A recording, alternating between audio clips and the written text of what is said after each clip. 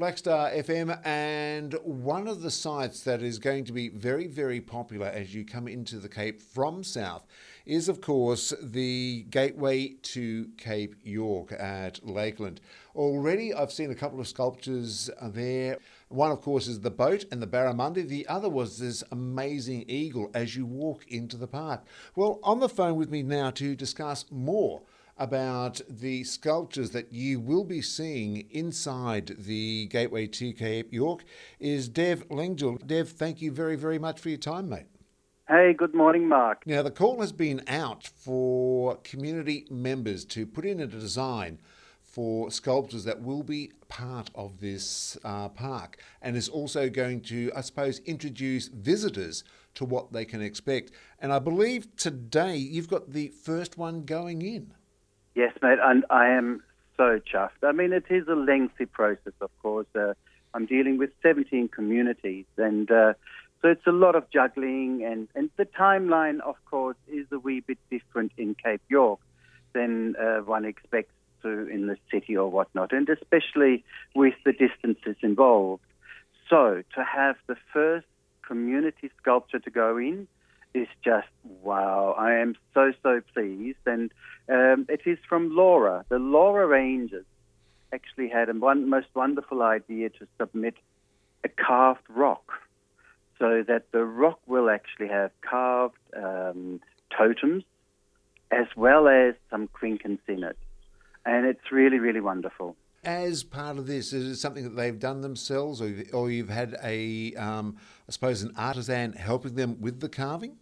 No, at this point, actually, well, there's Ted, who was heading the Rangers for some time, the partner of Susan Marsh, who's nowadays the head ranger, for want of a better word, and he certainly showed some skills in carving the rock, as he has done in the past. So it was a collaboration, actually, an internal collaboration with Ted, showing the Rangers, men and women, how to use a Dremel bit, for instance, and how to carve with a diamond-tipped grinding wheel and whatnot. And there was a lot of discussions about what totems and whatnot to be brought in, and they brought in an artist who then actually drew the totems onto the rock, and then it was carved out.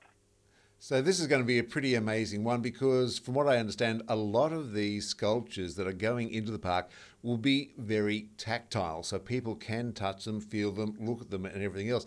And this sounds perfect with the Laura, because Laura's just down the road from the park itself. Yes, only 61 kilometres. And look, I'm just so stoked for the first sculpture to go in, and that it happens to be Laura. Wow, how fantastic. It certainly is. Now, this is scheduled for today, a little bit later on this morning, I believe. We're estimating it to be approximately around 11:30, give or take half an hour. It's a hefty rock, I might add. We're talking about close to 1 ton of rock. We'll have a most interesting time actually putting the rock into place. Now, this is just the first of the sculptures, I believe, because you have so many communities that are working on these Lockhart River, Napranum. They're coming from all over. This is amazing. It's going to be very, very, I suppose, dynamic when all these are in place. Oh, most certainly, Mark. I mean, obviously I'm biased when I say this, that I'm the man who sort of is heading this process. But part of my thing is that I really wanted to have as many diverse sculptures and medium there. Of course, ultimately the design is dictated by the individual community. If I get a design from a community, I interpret that design into a 3D model, and the model can be either stainless steel or Corten. We also have wood, we have mosaic, many different materials. So 17 sculptures, 17 communities, each very, very individual as the communities are. And I think it's a most wonderful representation of Cape York. people, the art and culture that Cape York actually embodies. You've already had one piece out the front, so I had thought that was one of the sculptures, but you were saying that eagle, that huge eagle, is just at the entrance as you walk into the park itself. Yes, that was something that happened before my time. There was a call out for submissions for two major works, and so the boat and the barramundi was one work, and this eagle was the other work by a young student from Bloomfield, Orion, and she that design was then interpreted by, we called out for submissions by artists to produce the work.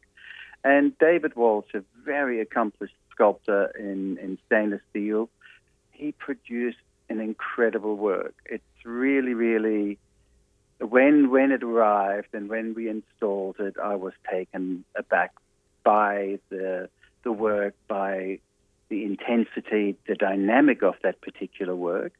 And, I've been around for 20 years doing sculpture shows, and it was just like, wow, this is really, really cool. So that is on the left-hand side. You can't miss it. It's big. It's about 2 meters high with a wingspan of approximately 3 meters. So it's also designed, of course, because this is a tourism initiative, this park as well, that two people can stand and be enveloped by the wings, so you can have your photo taken with a gigantic stainless steel eagle. It looks amazing. Now, the first work, as I said, this is going to be the one from Laura, is the rock art. Now, we've got a lot of other artists, I believe, doing it. So what are some of the other mediums that are being used in the sculptures? So, yes, we just had a workshop in Napranum with Marsha Hall.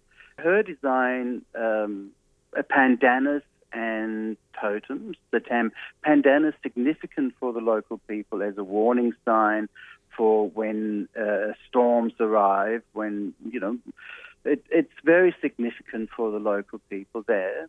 And that's going to be done in mosaic form. Then we move up to Weipa, and there are two Western artists, Alyssa Nash and Ariel Roberts from Weipa, and they're going to produce and use actually the local bauxite, because that is what is there. They have got this sort of stainless steel river system and a glass bowl talking about the 4 rivers of the region. Then we go up to Mapoon, where Laura de Jersey actually has made a most wonderful, very contemporary story that we are producing in aluminium, and it's about Mapoon and New Mapoon, how Mapoon was, annihilated back in 1963. So there is this, but it's overarching with the swamp goose because the geese are always there.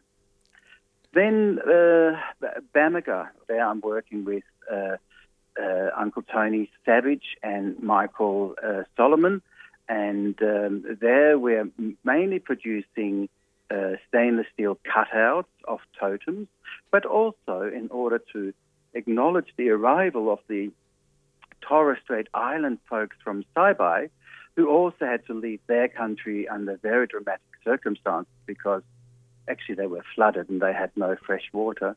So there we also have a couple of the pearl luggers in order to signify the arrival of the Saibai people to Bamaga. Then we go to Lockhart River. Lockhart River, it was decided, and Greg Ominia decided that it would be best to actually showcase the two rocks. There are these two rocks out the front in the ocean. They are accompanied by 2 drums because Lockhart River is the only Aboriginal community that actually uses drums. And that is, of course, part of the heritage and the trade between the islands and Lockhart River. But their drums are very, very specific, as they have actually the mouth of a crocodile at the bottom of it. So very, very significant, and telling the story of Lockhart River. Portland Roads is another story altogether, because in Portland Roads we're actually celebrating a significant piece of, I guess, military or naval history, as it used to be a major port for the Americans during the Second World War. Okay. And lo and behold, we managed to find 2 bits of wood from the original jetty.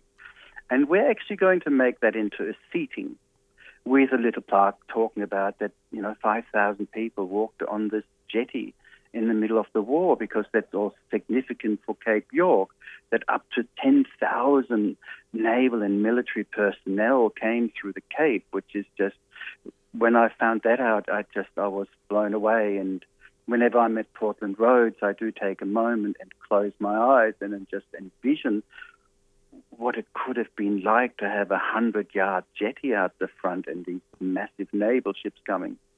Right. And then you've also got, I believe, Cooktown, where is the call still out for submissions from Cooktown, or is that finalised? Yes. And no, please, and thank you for mentioning that, Mark, because I do get lost in my story sometimes. A very significant point to make. No, actually, in fact, there's still a call for submissions for Cooktown.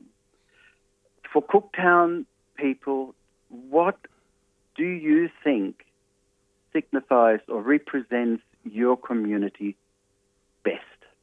It can be wide open. It is wide open. Now, Cooktown is not short of cultural and historic representation, and it's most wonderful. It's really, I'm always blown out when I get to Cooktown. But what could it be to introduce the traveller, especially the first-time traveller, to signify what's important, what makes Cooktown? So that is still open until the end of the month, I believe.